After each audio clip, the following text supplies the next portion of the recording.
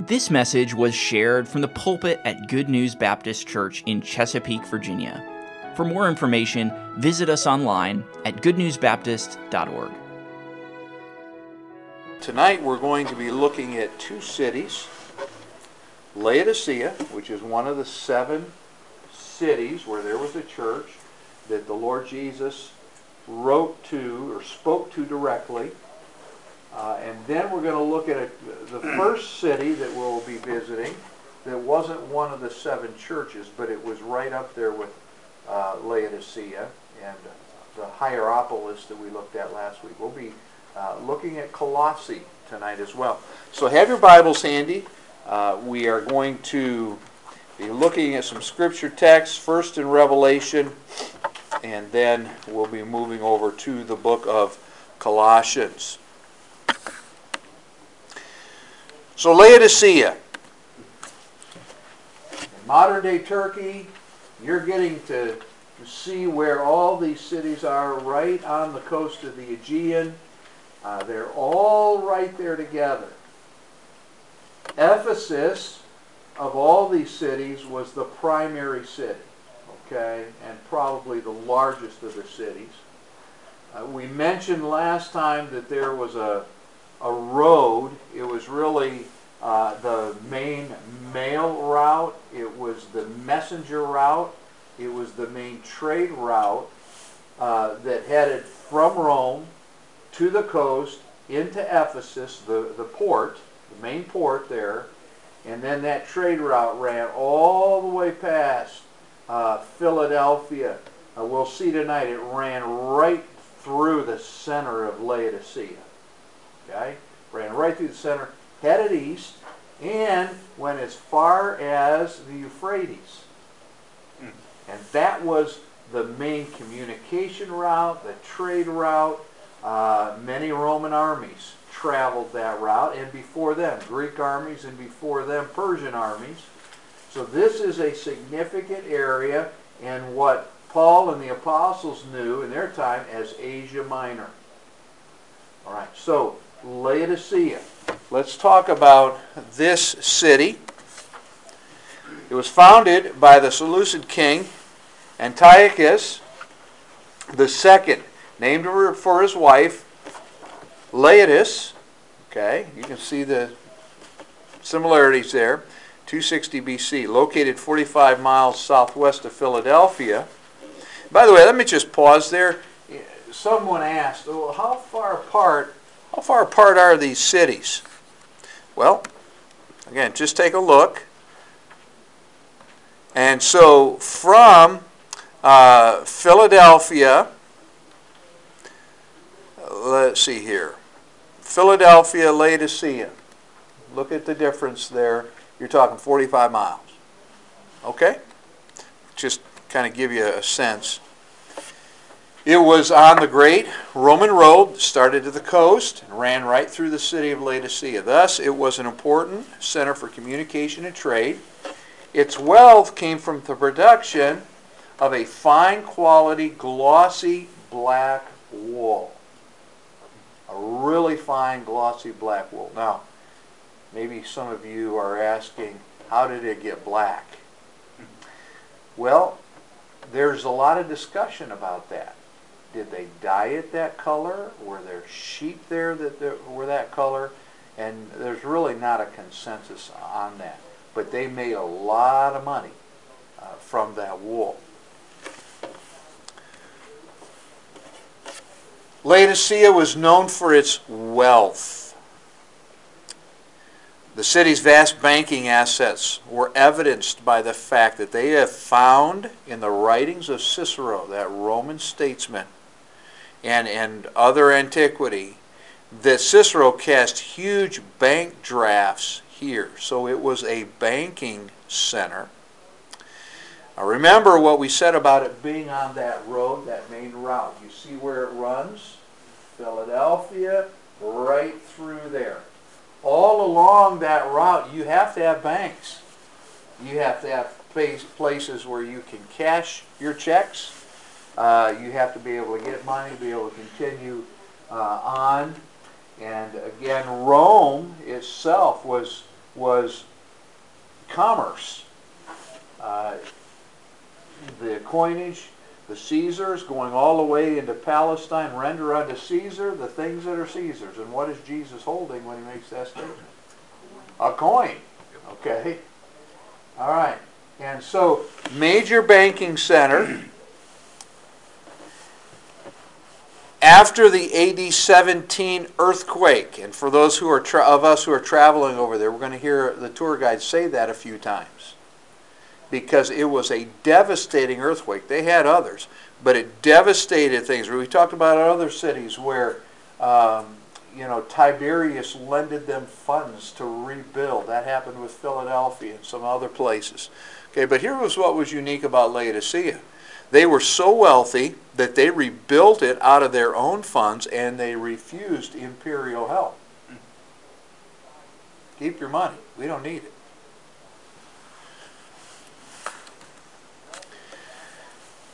Here's what else the city was known for: its medicine. It actually had a famous school of medicine. A special ointment known as Phrygian powder was famous here for its ability to treat eye defects.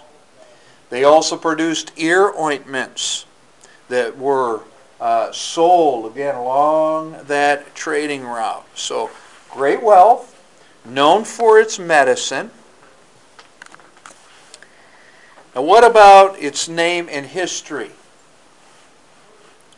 Well, again, we already said it was named after one of the king's wives. But William Ramsey, in his book, The Seven Churches of Revelation, points out that nothing exceptional stood out about Laodicea. Now, for me, and when we get there, it is one of the most beautiful spots that we're going to get to see. And we'll see in a little bit with some pictures I'll show you that they are rebuilding the city. It's a country city. You stand on Main Street and you just look around in the mountains, and it's beautiful, but there's nothing exceptional about it. Not like Ephesus, where there was a massive port. Corinth, another massive port. Nothing real exceptional about it. To distinguish it, it was a city with a people who had learned, and this is interesting. People who had learned to compromise and accommodate themselves to the needs and wishes of others. Just put in the back of your mind for right now, like the city, like the church. The church just kind of blended in. And the people of the city had just kind of learned to blend in. You want to think that? Oh, good for you. You want us to try? Sure, One of the things that the Lord was so grieved by with this church is they were making no difference in the city. The city wasn't making any difference. And the church in the city wasn't making any difference. And we'll see in a little bit, because they were lukewarm. They just, okay? So they did not zealously stand for or against anything. Sadly, and this really does, I think we'll look back on church history and say that the day that we live in, the church, in places like Europe and America, don't really stand for much, anything. Are we really making any difference in our culture? Some churches are, okay? But overall, what's the taste? What's the attitude, This was Laodicea. Now, for all its wealth, Laodicea had a poor water supply. Fresh water from the Lycus River was brought 6 miles by aqueduct to the city, where it was lukewarm on arrival. Water also came from the hot springs of Hierapolis, but it was undrinkable. So this is just the reality. I want to pause and think about how the Lord expresses His influence on us. There was a day on the Temple Mount where they were celebrating the Feast of Tabernacles. And that, of course, Israel in the wilderness, they lived in tents. And the Lord instructed them, the rest of your days, you build a tent or a structure. And you live in that thing and you feast and let it be a reminder that I took care of your forebears in the wilderness. But when they were in the wilderness, what was one issue that came up over and over and it caused the people to complain? What was it? It was water.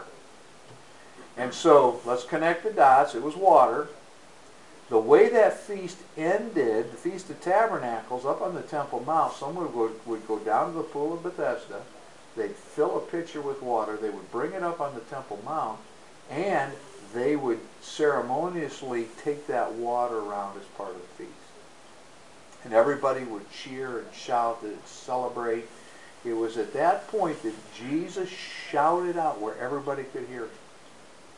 If anyone is thirsty, come unto me, and out of his innermost being will flow rivers of living water. The whole point is if you know me and you're yielded to me, there's just unceasing refreshment to yourself and to those who are around you. I believe that part of the imagery with Laodicea was there was no refreshment. The water coming to the city was lousy, and the water coming out of the church was lousy. There wasn't any. Okay? So,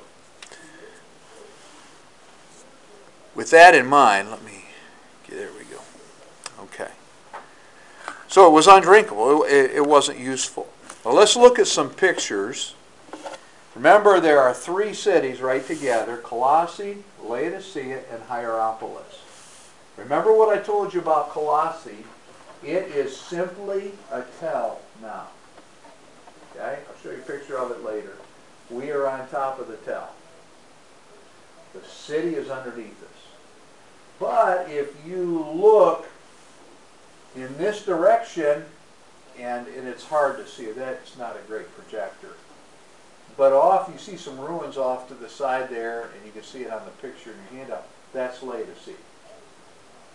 That's how close you are to the city. What you can't see is up this direction, up on the mountain, is Hierapolis.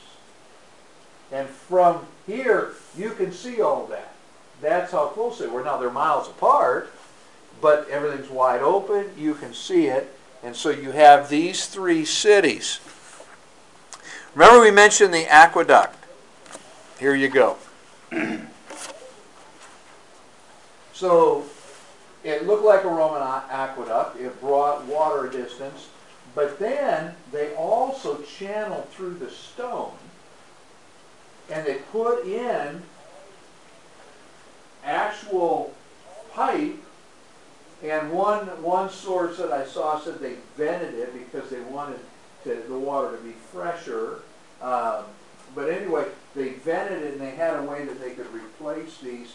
And I hope we'll see when we get to Laodicea, some of this is laying out on the field, and you can see parts to this water trough that brought, it was to bring the fresh water in, but then of course they had the problem that you had water coming in from Hierapolis too. So that's part of what we'll get to see in Laodicea. Now here's Main Street. And they continue to unearth it, but again, when you're standing on it, looking down, you get the sense this was quite a place. And when you stand away from it and look at a distance over fields and fields and fields, you'll see just pieces of city. It was a significant city in Roman times. And again, I'm overwhelmed. We looked at was it Pergamus, where the whole temple structure, just these places were massive. Wait till you see Ephesus, okay? The Roman Empire was quite impressive. I also made this statement to you, before. I don't know if you remember it, but I said they're putting the city back together. They're using computers to do that. And there is proof. Again, not a great picture on here, but the scaffolding, and then you can see the lift and the crane that they're using. And they're just lifted pieces, and the world's greatest super glue is there, you know, and they're reconstructing this. Like a big Lego puzzle. Yeah. Yeah. But is that all in pieces because of time or the earthquake? Yes.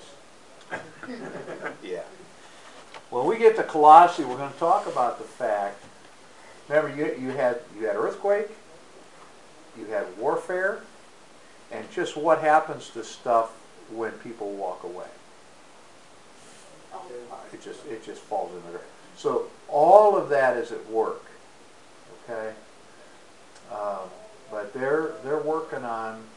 I'm excited because this was just starting to happen when I was there years ago. I want to see how much they've gotten done today. So. I'm sitting here wondering how they did that in the first century. They didn't have the crane. That's true. They were amazing. Didn't have college degrees either. But they did have good math. Yep. And what you can do with pulleys and slaves, yeah. Sir, are these done by the rebuilding? Are they done by universities here in the States and given grants? Great question. Because when we get to Colossae, we're going to talk about some of this. All right? But yes, archaeology is driven by institutions, other, I'm not, charity isn't the right word. No. Non-profit? Trusts, this money out there that they're spending, and lots of times universities from different countries will join up with, the Israeli Antiquities. There are groups in Turkey. Egypt, it's amazing how much archaeology is being done in Egypt. And you have institutions of higher learning all over the place that are partnering with Egypt, and that's, so college students will spend their whole summers over there doing these digs, which I think would just really be a lot of fun. Okay, so let's talk about what's of greater significance than just all this neat stuff we'll get to see. The church at Laodicea, what did Jesus say to this church? Well, here's what you need to know. 7 times Laodicea is mentioned in the New Testament. Did you know that? We know it's mentioned twice in Revelation, but it's mentioned other times. And those other mentions also help us understand that at one time, this was probably a thriving church. Okay? It had a good start like the others did. It was likely started by Epaphras. I personally believe Epaphras was probably an evangelist that was working up there, had been either led to the Lord or influenced by Paul, because Paul refers to him first as his fellow servant and then later on as his fellow prisoner. So we're not quite sure what happened, but Epaphras ended up incarcerated too at some point later on. Okay? Nothing positive is said to this church. How do you like that? At least with the other ones, the Lord says, this is good, but I've got somewhat against you. Nothing good is said about Laodicea. In chapter 3, verse 16, he does say this. If you want to follow in your Bible here, thou art lukewarm and neither cold nor hot. I will spew thee out of my mouth. Do you think the Laodiceans understood what the Lord was saying when he said that? It's like, ouch. We live with this water problem all the time, and you just told us that we to you are the same problem. Okay, have you ever put some liquid in your mouth and immediately you knew, ugh, Yes. okay? And that's what the Lord is saying. Your taste in my mouth, oh. Okay. Some of you will remember this. There was a night that I got in the pulpit here at Good News. I don't know, maybe, Fastnets, I think you were here. This was back when Pastor Ken Hedrick was still the music guy, and when my daughter Kaylin was still in high school here. And we, instead of water bottles, we would put a glass of water under the pulpit. And so one night, Kaylin, working with Mr. Taylor, thought they were going to get Pastor Ken, and they salted that water. But just so happened that was a night I needed that glass of water, and so I'm preaching away, and I reach for that glass of water. Kaylin's white, her face just goes ashen white. Oh no. And I took a swig, and I'm like, ah. And immediately, it was just instinct. I said, Kaylin? She's pointing at Mr. Taylor. All right. Throw them under the bus. The problem was that night I couldn't spew it out of my mouth. I mean, where am I going? What am I going to do with this water? But you know, that is how the Lord viewed this church. Now, see if there's any connection with what we've learned about Laodicea and what he says in verse 17. Now sayest, I am rich and increased with goods, and have need of nothing. Was this a wealthy city? Yes. Oh, yeah. In fact, they had enough wealth. If nature knocked the city down, they had enough money to just rebuild it. They didn't need anybody's help. Okay, that was who these people were. But what does the Lord say about them? Knowest not that thou art wretched and miserable and poor and blind and naked. The sad thing is that's the church. Imagine the influence they're having on the city. If the church is this, what about those who are spiritually blind? Okay. So do you see the connection with their history, their geography, and what the Lord is saying to them? How about this? I counsel thee to buy of me gold tried in the fire, thou mayest be rich, and white raiment, that thou mayest be clothed, and that the shame of thy nakedness do not appear, and anoint thine eyes with eye salve. Oh, wait a minute.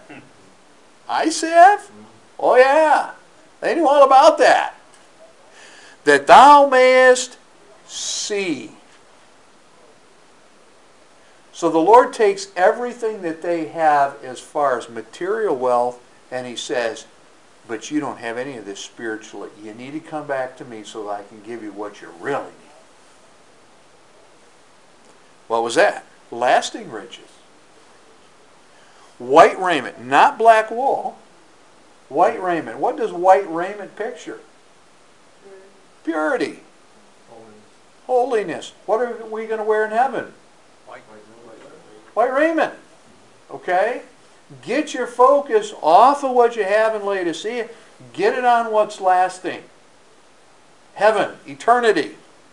Okay? And then spiritual eye balm for eternal sight.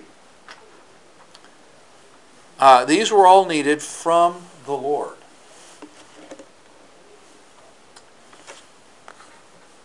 Any comments? Any thoughts?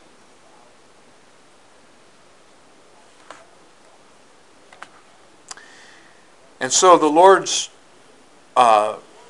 response to them, let's just read beginning in verse 19. As many as I love, stop. Did the Lord love this church? Yes. How do we know that? I rebuke and chasten. He had already rebuked them. We just saw that. Pretty direct, right? And then chasten. That's coming. You may feel content and good about things now, but chastening is coming. Be zealous, therefore, you lukewarm people who kind of go with whatever. Okay, now stop. Be zealous and repent. Turn around. Behold, I stand at the door and knock. Now, please don't ever use that as a salvation passage. You can say to somebody, let the Lord come into your heart. Let him into your heart. But don't quote this verse, because he's not talking to sinners, unsaved people. He's saying, I'm standing outside the church and I'm knocking. Let me in. What? He's outside. It's his church. If any man hear my voice and open the door, I will come in to him and sup with him, and he with me. And to him that overcometh will I grant to sit with me in my throne. Now realize, what's written to all these churches, they understood thrones and realms and royalty. Okay. We're Laodicea. We're not really much out here, if we're honest about it. But if we will open the door and fellowship with the Lord, okay, and be an overcomer, what are we overcoming? Not so much persecution in Laodicea, overcoming our flesh and our desire for all this stuff. He that overcometh, I will set with my Father in his throne.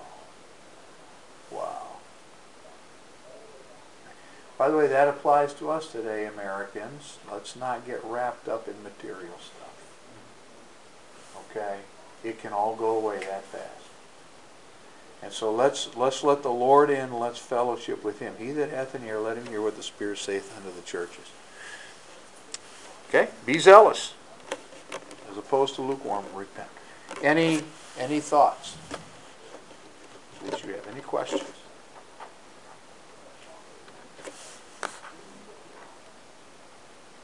Yes, ma'am. When I was coming up in college and afterwards, we always used Revelation 3:20 as the gospel verse, salvation. But you are the first pastor I've ever heard say that. Of course, I see in the context of it. Right. Right. And like you, coming up, I heard preaching on that. Same thing. I heard preaching on that. But that's not the context. Yeah. That's okay.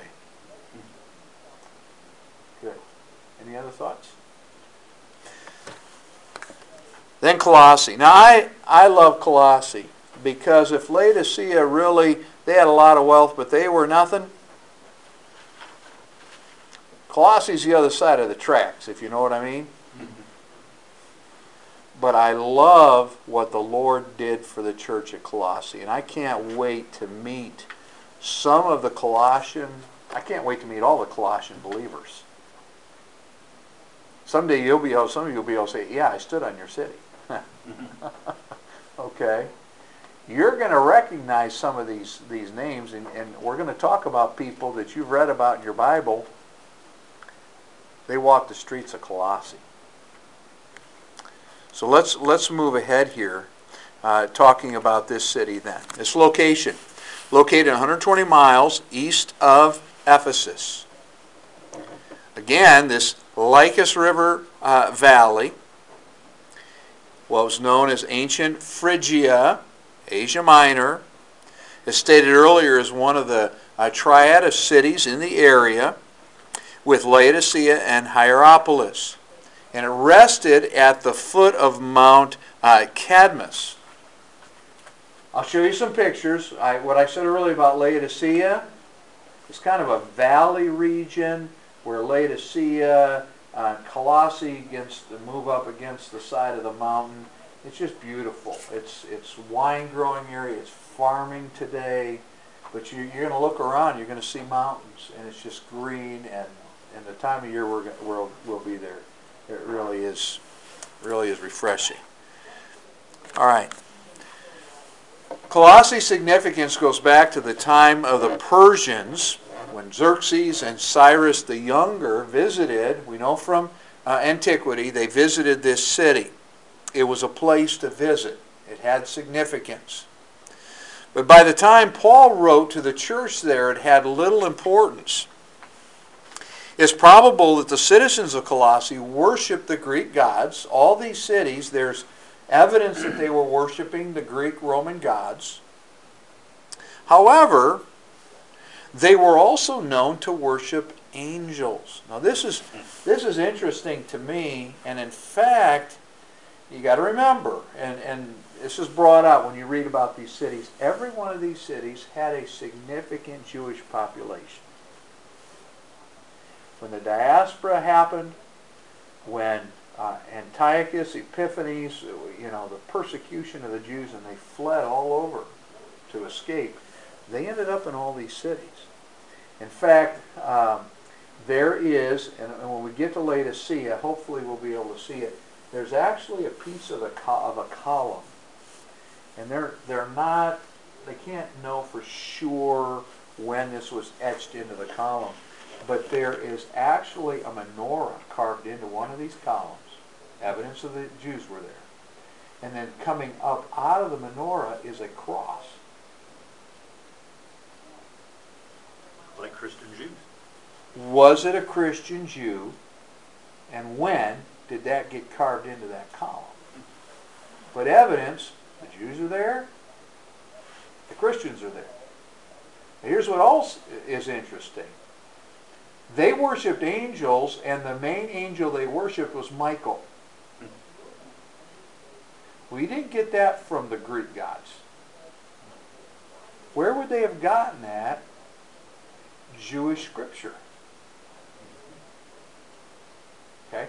So, of them, Michael was the chief angel that they worshiped, the protector of the city. It was said that once he appeared to the people, saving the city in time of a flood. Now, turn to Colossians.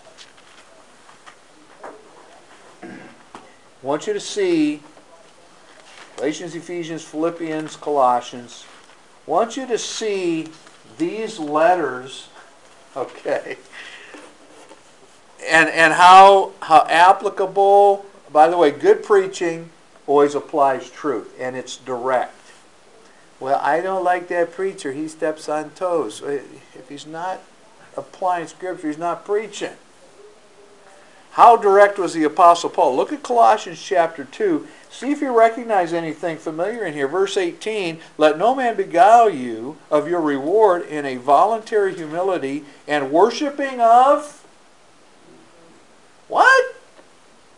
Angels. It's Colossae. Boy, everybody sat up. So what that is telling us is that there were believers, they were saved, they were following the teachings of the apostles, but some of them were slipping back into what they had been doing before they were saved. Stop worshiping angels. Intruding into those things which he hath not seen, vainly puffed up by his fleshly mind. Okay. So why would Paul bring that up? Because it was a problem in Colossae. Now what about the city today? Excavations of Colossae have not taken place. But surveys of the site reveal remains of a necropolis. What is a necropolis? Here's a hint. What is necromancy? It's rotten.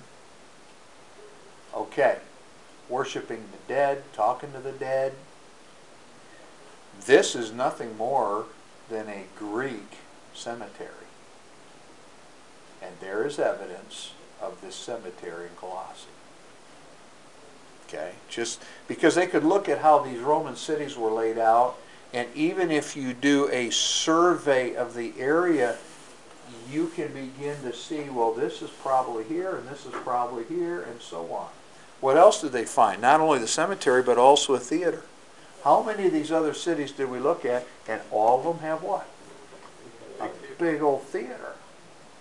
Okay? When they look at how things are laid out in that city, they believe there's a theater buried in there too. This is why I want us all to take our shovels and let's just take a couple months and start digging. Okay? Wouldn't that be fun? But it takes lots of money. So somebody, I think Tony, you asked, okay, so who finances this? How does this work? Well, it's a great question because we're going to talk about that tonight. Here's what we know, okay? Flinders University in Australia had a plan to excavate the site, but the lack of interest from its Turkish partner, or really counterpart, educators, yeah, we'll help you rebuild Laodicea and maybe some of these other places, but why Colossae? Why spend the time and the money? It's just, it doesn't have any significance, really. Okay? So they didn't start the archaeological work. It seems the same disinterest that led to Colossai's decline in the past is still the attitude today, which I think is unfortunate. And so, let's look at some pictures. We are standing on a field. Laodicea is behind us a few miles. You're looking at Colossae.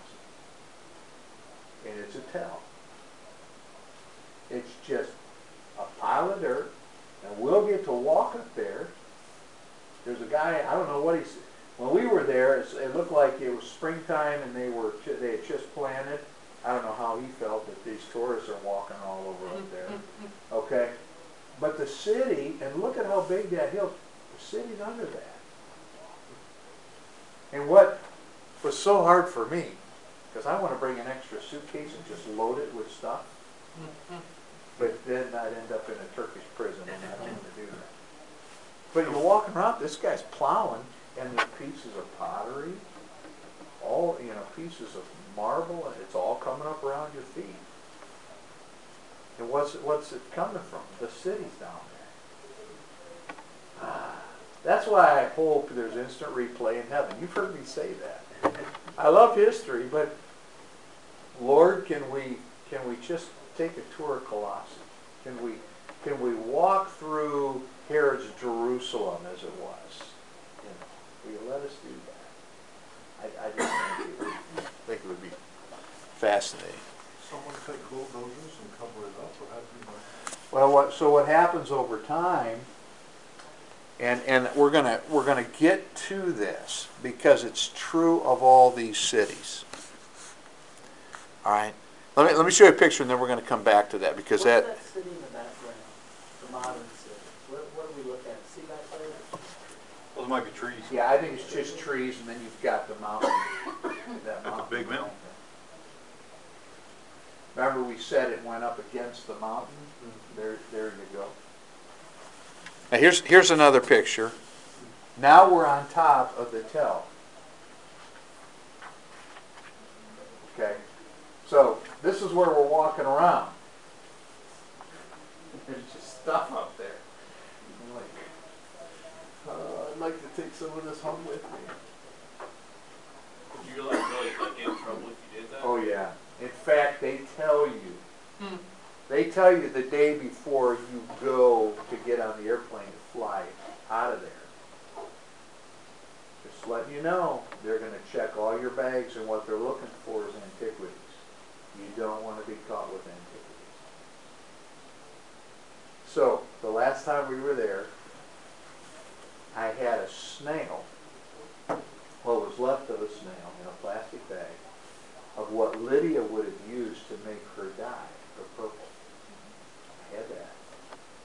I had a stone from Smyrna. It was just a piece of marble from Smyrna.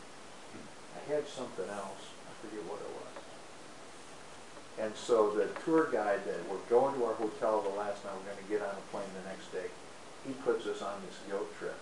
If you have any of this stuff, they're going to come on. Man, did I wrestle with that. They're not going to miss it. So, I went to a garbage can. I want to cry. The next day, there's security. They're like, come on, come on, come on. They hardly checked anything. We went right to our plane. Oh, not fair. Well, they didn't do that in Spain. We had some rocks, because we collect rocks from everywhere we go. The gal looks at the x-ray, opens the bag, and she looks at it, she goes, grab the rocks, put them aside, wouldn't let us have them. Yeah. So I do have, in fact, sometime I'll have to take us over to the missions display in the hospitality room, because I put my antiquity stuff over there. Okay? There are rocks from Caesarea by the sea. There are pieces of marble that years and years ago I got them out of Israel and nobody said anything. We have real Roman nails over there that you'll have to see sometime. And then I also have a rock from Masada that's and it's all in the display cases over there, so you'll have to go look at it. But all right, when we were in Ephesus the last time, now this is really cool. Do we have time? Oh, we have time. Okay. We in Ephesus will go to a rug factory where they're still using the weaver's beams to make these, and they have children working because the kids have small enough hands that they can do the weave. Okay? So they're using the techniques that they would have used to make those kinds of things in Bible times. The wool that they were using was from Coptic Christians in Lebanon. Okay, but and again, they told us the techniques go all the way back to Abraham. But anyway, so I bought one of those rugs, and we have it on display. They've got it on display up at the church I pastor in Pennsylvania. But it takes you back in time, and you get to see this and how they're doing these things. They're really remarkable. Okay. Any questions? Tell that word. What word? What I hear you saying is tell. T-E-L. T-E-L. That's just it. So when you're in Israel, the tour guide will point out the window and he'll say, that is Tel Gilboa. And I specifically remember when the children of Israel crossed the Jordan, they went to Gilboa. That's, that's not Gilboa. Gilboa is where Saul and his sons were killed, Mount Gilboa. Gibeah. I think that's what I'm thinking about. But anyway, the city of Gibeah. And so we're driving down through the Jordan Rift, the Jordan Valley, and he points out the window and goes, there's Tel Gibeah. And it is. It's just this mound of dirt. And there's a city under there. There is a Canaanite city under there they've just never taken time to unearth. When I first went to Israel, the tour guide says, we don't know where Bethsaida is. Well, guess what? The last time we were there, we walked, you guys remember that? We walked around Bethsaida. They dug it out of the dirt. Yeah. So this is looking down then. You can see we're on an elevated place where we're looking down. I also made the comment that remember the cold fresh water that came out of Colossae and headed towards Laodicea? Remember we talked about that? There you go. Nice creek. Yeah.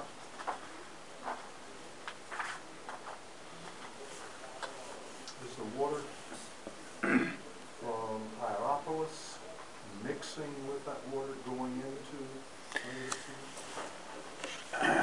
Laodicea? There's the aqueduct that they used to use. We'll have to see today what is happening with that water because that aqueduct's not functioning anymore. And I don't remember, looking at that water coming down the side of Hierapolis, what it's doing today. But yeah, they tell us that back in these days that, the people had to walk up to get to fresh water, but that it did mingle and come into the city as the mixed lukewarm stuff. Have any of you ever been in a mineral spring or in hot springs? If you go out west, around Mount not Mount Yellowstone, thank you. Old Faithful. Hot Springs, Idaho. There are those places, and people drive from all over the country to just be in those things. They'll go out there in the dead of winter and swim in those things. It's the smell of sulfur. The smell is awful, but it's supposed to be good for your skin and so on. Yeah, but good spring water in the summertime. So same thing with Hierapolis. Yeah, So, you'll smell it, but yeah, for medicinal purposes. Tiberias, next to the Sea of Galilee, it has hot springs too, and people came from all over. But of course, the Jews despised it because when the Romans bathed, they didn't care about any modesty or anything. So they were coming. We don't ever read that Jesus was in Tiberias because it was a Roman city and that was the stuff going on. He was all around that lake, Sea of Galilee, but we don't ever read that he was in Tiberias. Okay, so what about the church? And we're done. Consider the fact that the inspired words of Jesus Christ to the churches in these ancient cities are all that remains and is profitable. I think that's remarkable. So tonight in Chesapeake, Virginia, you have believers who are reading the very words of Jesus to these churches. Who wrote the book of Colossians? Thank you. All right. The Lord did. Through Paul. Now, Paul was the human author, using his style of writing, using his burden, knowing what he knew about what was going on at that church up there. So he's writing, but holy men of God were moved along by the Holy Spirit. So it's Christ's letter to the church of Colossae, and there's no doubt about who. Chapters 2 and 3, John, unto the angel, the messenger of the church of Laodicea, write, from me, here's my letter to them. Okay. And so these cities are in ruins, but God's working in the hearts of men and women in those cities. We still have that truth, and it's still ministering to us. I think that is amazing. The gospel work done in these cities continues to have an eternal impact. Although Paul never visited this city, look at Colossians 2 and verse 1. For I would that ye knew what great conflict I have for you and for them at your next door neighbor, Laodicea, and for as many as have not seen my face in the flesh. What's that tell us? Paul hadn't been there. They're getting a letter from him, and they don't even know what he looks like. Not seen his face. All right, but he's writing to them. So, it was a church established by the efforts of who? Epaphras and Timothy. Colossians 1. Look at verse 1. Paul, an apostle of Jesus Christ by the will of God, and Timotheus, our brother. Drop down to verse 7. As ye also learned, okay, of Epaphras, our dear fellow servant, who is for you a faithful minister of Christ. Now, most Bible scholars think that Epaphras was actually from Colossae. Now, how he got saved? Believers coming out of Ephesus, we're just not sure, but he got saved, he got called, and he was an evangelist to these three cities. Okay? So he's ministering up there. Let's go on. Did you know that this was also the home of Philemon? So there's a slave named Onesimus who's had enough of his master, and he runs. He gets out of Colossae, and he ends up in Rome. What road do you think he took? Okay. And he ends up in Rome, and the Holy Spirit brings him across the path of Paul. And Paul has a good friend who lives in Colossae, and his name is Philemon. Okay. What else do we know? So this church in Colossae, when you read Philemon, where is the church in Colossae meeting? And the church that is in your home. in his house. Okay? The Colossian church survived until the 12th century. It was a strong church. Colossians is like what other Bible or New Testament letter? Lots of similarities. What'd you say? Good. She's right. You will see parallel passages between Ephesians and Colossians. Paul wrote an abbreviated letter to the Colossians, but he said a lot of the same things he said to the Ephesians. What does that tell you? It doesn't matter the size of the city or how significant. The Lord loves both, and the Lord's going to address your spiritual needs. It says up in here too, the letter to the Colossians was sent by the same messenger that took the one to the Ephesians and Philemon. Okay? Good. So, lasted until the 12th century. There's evidence of that. And then, getting to what you, Sam, said, why are these places... Okay, the Turks came in, destroyed any Christians that they could find, and they destroyed these cities. The Ottoman Empire, it's now us. And we don't want any evidence of these pagan cultures or the Christian culture. Okay? And we'll take it to the ground. And they did that.